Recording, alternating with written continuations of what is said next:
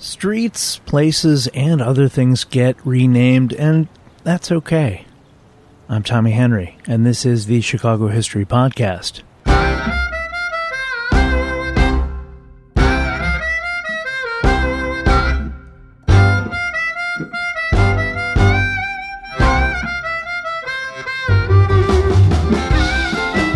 There's been a lot of talk in the news lately about renaming Lakeshore Drive to something honoring Jean-Baptiste Pointe-du-Sable, the Haitian-born trader considered the founder of Chicago.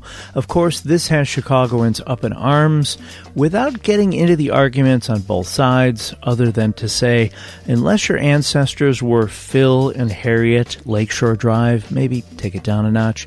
Here is some history on the streets and places of Chicago that have been renamed. For reference, the year 1909 brought about sweeping changes to the names and numbers of hundreds of streets and addresses in order to make them easier to navigate.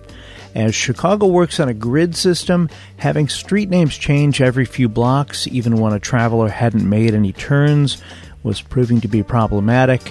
If you live in Chicago, the street you live on may have been called something else at some point.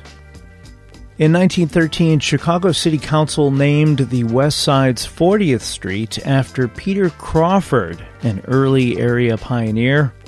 In 1933, in an effort to strengthen his ties with the large voting Polish community, to honor the American Revolutionary War hero Casimir Pulaski, Mayor Edward Kelly proposed renaming Crawford Avenue to Pulaski Road. Chicagoans weren't having it.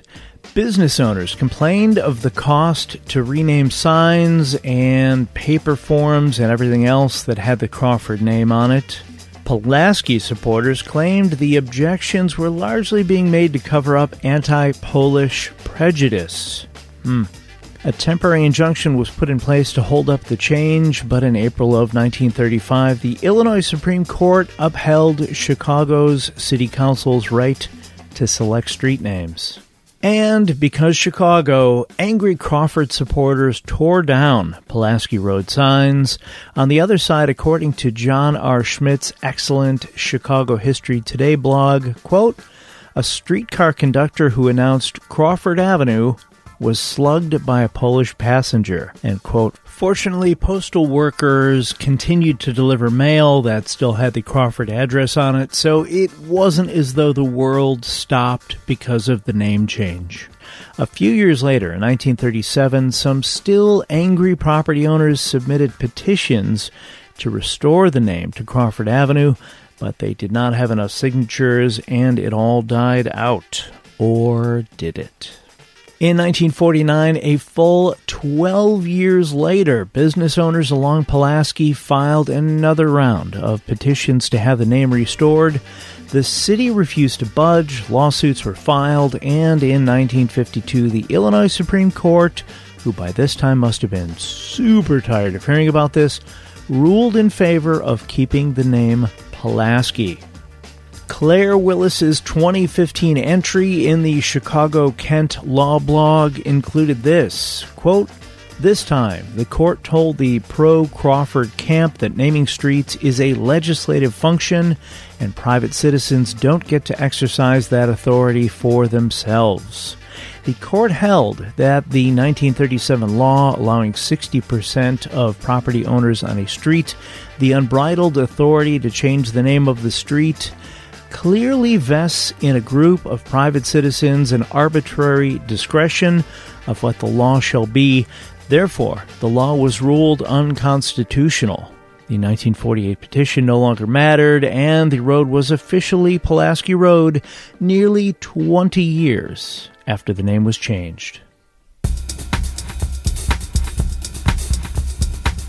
Let's talk buildings. The continuing outrage over changing the name of the Sears Tower causes me to roll my eyes more than the never put ketchup on a hot dog debate. For the record, the reason you don't put ketchup on a hot dog is if it already has sweet relish on it, you don't need to make it more sweet by adding ketchup. Honestly, if you told me you like ketchup and peanut butter on a hot dog, I'd say good on ya. Where was I? Oh, yeah, the Sears Tower. Construction for the Sears Tower, originally conceived in 1969, was completed in May of 1973 as a central office space for Sears' then 350,000 employees. It was the world's tallest building until 1998. Now, in 1991, Sears Roebuck and Company sold the building, and the following year moved to a new Sears campus in suburban Hoffman Estates. In 2009, when global insurance broker Willis Group Holdings dared rename a building they owned, and again, a building Sears hadn't used in 18 years, Chicagoans flipped out. A 2009 article quoted Jen King, 20, from suburban Bartlett, Illinois, as saying, quote, "I think it's terrible. It's been the Sears Tower forever," end quote. Jen King's friend Audrey Joseph, 22, of St. Louis, shook her head and said, "It's just wrong." Willis Group's chairman and CEO at the time, Joseph Plumeri, was reportedly incredulous at the negative reaction to his company's decision during a recession to relocate 500 employees to the tower. Quote, "Would you rather have an iconic building with nobody in it, which doesn't say a lot about Chicago, or someone with enough faith to take the space?" Plumeri asked. He went on to say, quote, "The headline should be, a company has decided to invest money in Chicago, and if you miss that headline, you've missed the side of the building by a mile and a half." There were petitions to keep the Sears Tower name intact, and even a guy who started the website itsthesearstower.com, which is still active. Then Mayor Richard M. Daley welcomed the new name. Quote, "There has to be a change in government and business," he said, "and you have to realize that change is good," end quote. In 2015, Willis Tower was sold to Blackstone for a reported $1.3 billion. Chicagoans continue to call it the Sears Tower, and I doubt the Willis or Blackstone people ever lost much sleep over that.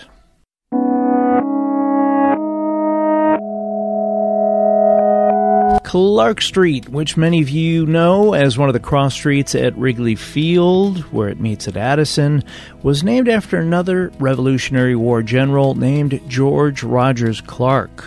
Clark was responsible for capturing territories in the Northwest Territories from the British.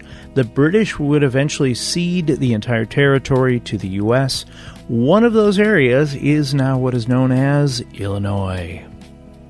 Before it was named Clark Street, it was Green Bay Road, as it allegedly was the route all the way to Green Bay, Wisconsin.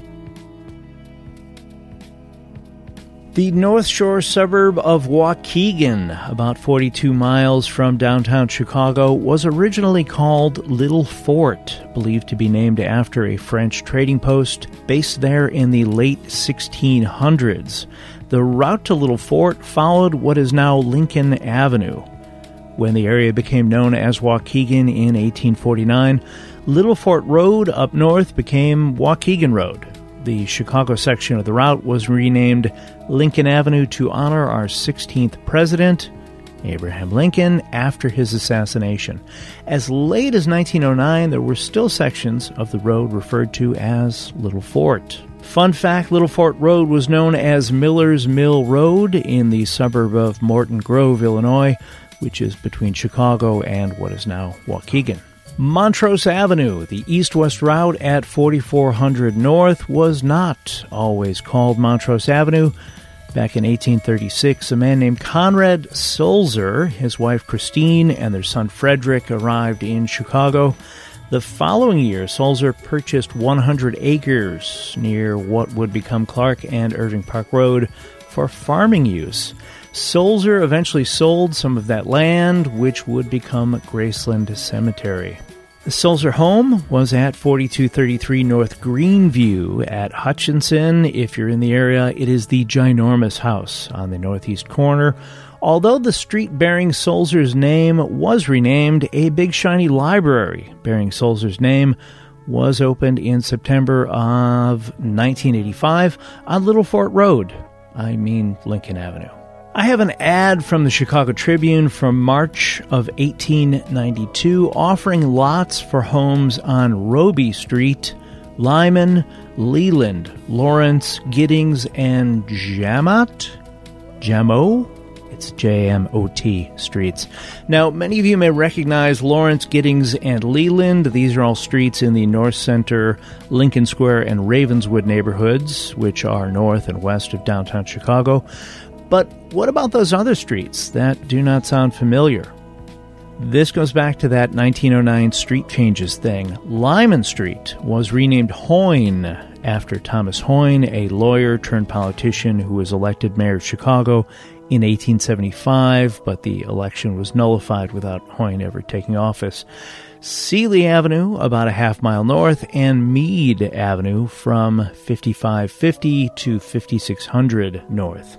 Jamot Street became Eastwood Avenue from 2000 to 2200 west. And Robie Street was named after a real estate developer, that's probably generous, named James Robie, who ran a roadhouse around Madison and present-day Damon Avenue in the early 1860s.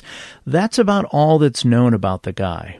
According to the Rogers Park West Ridge Historical Society here in Chicago, Robie Street was at one time called Long John, after two-term Chicago Mayor Long John Wentworth.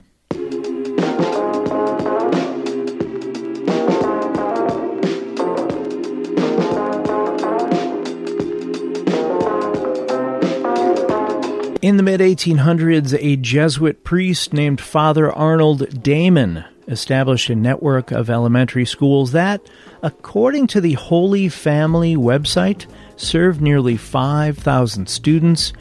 He founded St. Ignatius College, which became St. Ignatius High School, and later Loyola University Chicago, two of Chicago's important educational institutions. As the story of Father Damon goes, in 1871, the Great Chicago Fire started just east of Holy Family Parish.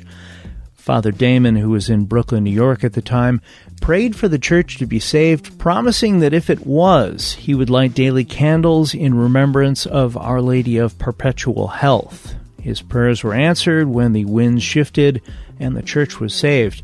Holy Family, by the way, one of 5 public buildings to survive the Great Chicago Fire of 1871. To this day, the parish keeps 7 candles, now electric, near the altar to keep Father Damon's promise ongoing. In a not-so-surprising twist, early parishioners at Holy Family included Catherine and Patrick O'Leary, whose small barn at DeKoven and Jefferson Streets was said to have ignited during a lengthy fall drought on October 8, 1871, and sparked the Great Chicago Fire. Once and for all, it is unlikely a cow was involved. In 1927, the Chicago City Council voted to rename Robie to Damon Avenue, and absolutely no one objected. I'm kidding. People lost their minds, apparently preferring to keep the name of the street Robie after a roadhouse owner who barely shows up in the history books, than to change it to honor a man of the cloth who did much for the city. One alderman, the 45th Ward W.H. Feigenbutz, even suggested instead renaming Blue Island Avenue, which passed near Father Damon's church, Damon Avenue, and keeping the Robie name unchanged. The last line in this 1927 article, opponents of the change declared that Alderman Feigenbutz's proposal would not solve the trouble, as Blue Island businessmen would protest. If you are really missing the Robie name and feel like some guy who ran a roadhouse got shortchanged in all of this, there is a hotel at the corner of North Avenue, Milwaukee Avenue, and yes, Damon Avenue, called the Robie. I'd like to point out that that building was once known as Northwest Tower, and even the Coyote Building. Other remnants of Robie can be found along Damon Avenue, including a corner block at a building at Damon and Patterson, roughly 3627 North Damon. In North Center, that still bears the name Robie. Connecting a few more renaming dots, the church Father Damon helped found was the parish of John Comiskey, an Irish immigrant who served 11 years in the Chicago City Council and was president for one.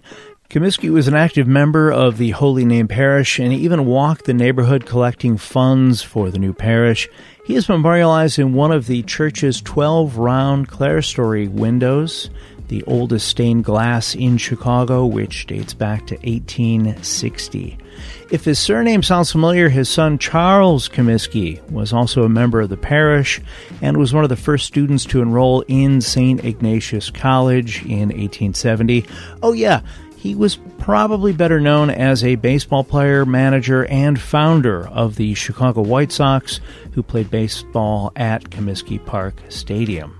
Comiskey Park was in use from 1910 until 1990 when it was demolished and a new ballpark was built across the street.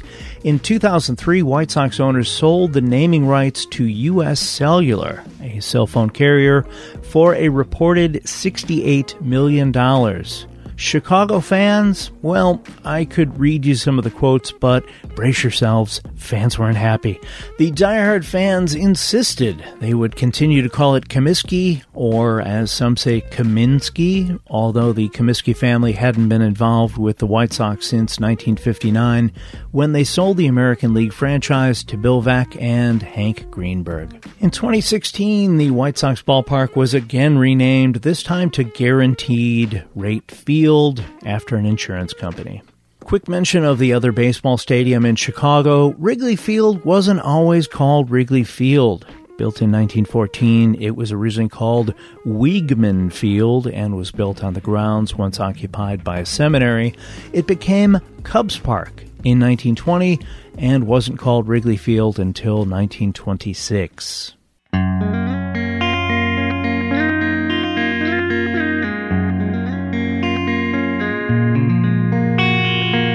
The 37-story Palmolive building was completed in 1929 and was home to the Colgate-Palmolive Peet Corporation. In 1965, the building was renamed the Playboy Building when Hugh Hefner's editorial and business crew needed office space. In 1990, after Playboy moved its offices and sold the lease, the new owners renamed the building 919 North Michigan Avenue. 11 years later, the building was sold again, and those owners restored the original name to the property, the Palmolive Building. If you can't picture it, it is easily seen at night when you're driving down what today is called Lakeshore Drive, as it shines a beacon out to the lake. Those of you who listened to my 1980 Summer of the Music venue heard the story of the Rosemont Horizon. To refresh your memory, a large indoor music venue opened in May of 1980 near O'Hare Airport called, well, Rosemont Horizon. In June of 1999, the Allstate Insurance Company agreed to contribute $1 million a year for naming rights for 10 years. That deal eventually extended, and the building is still known as the Allstate Arena. It was Rosemont Horizon for 19 years and has been Allstate Arena for, as of this writing, nearly 22 years. I still call it Rosemont Horizon, not out of any defiance to change, just because I'm old. Financial Place in the Loop was once called Sherman Street. Central Park was renamed Garfield Park in 1869. The Kennedy Expressway, completed in November of 1960, was originally named the Northwest Expressway. It was renamed in 1963 in honor of recently assassinated President John F. Kennedy. Wells Street in the Loop was originally called Fifth Avenue, the northeast cornerstone. At Wells and Quincy, just below the Quincy Brown Line stop, still reads South Fifth Avenue. A stretch of Interstate 94 on the south side from I-57 to 170th Street was originally known as the Calumet Expressway. It was renamed the Bishop Ford in 1996 after Bishop Lewis Henry Ford, a street preacher who became a religious and political powerhouse, a man who rose to become the international leader of the Church of God in Christ, the world's largest African-American Pentecostal denomination with more than 6 million members in 59 countries. His role on behalf of his community and efforts to preserve Chicago history is too vast to mention here. I have barely scratched the surface of all the name changes of Chicago streets and places, and will likely circle back to do another one of these in a future episode. In the meantime, keep your mind open to the idea of changing names. I'm a little biased, but I gotta say, I think it's okay to change the name of something to honor those who mean something to Chicago's history. And if you really, really need to, you can still refer to it as the Sears Tower, Rosemont Horizon, Comiskey Park, and even Lakeshore Drive.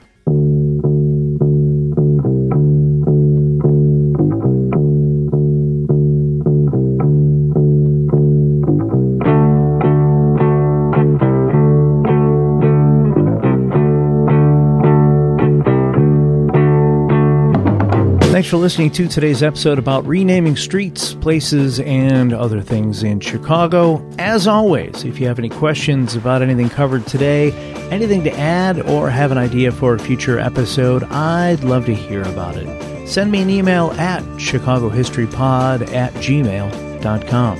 Check out the Chicago History Podcast Facebook, Instagram, and Twitter pages for articles and pictures related to this episode and past episodes. The original art for the Chicago History Podcast used on those social media pages was created by John K. Schneider. Thanks, Johnny. He can be found at Angel Eyes Art JKS on Instagram or via email at angeleyesartjks@gmail.com. I will be back soon with another chapter in Chicago's history. Until then, get out and explore when possible. Learn more about whatever city you live in, and stay safe.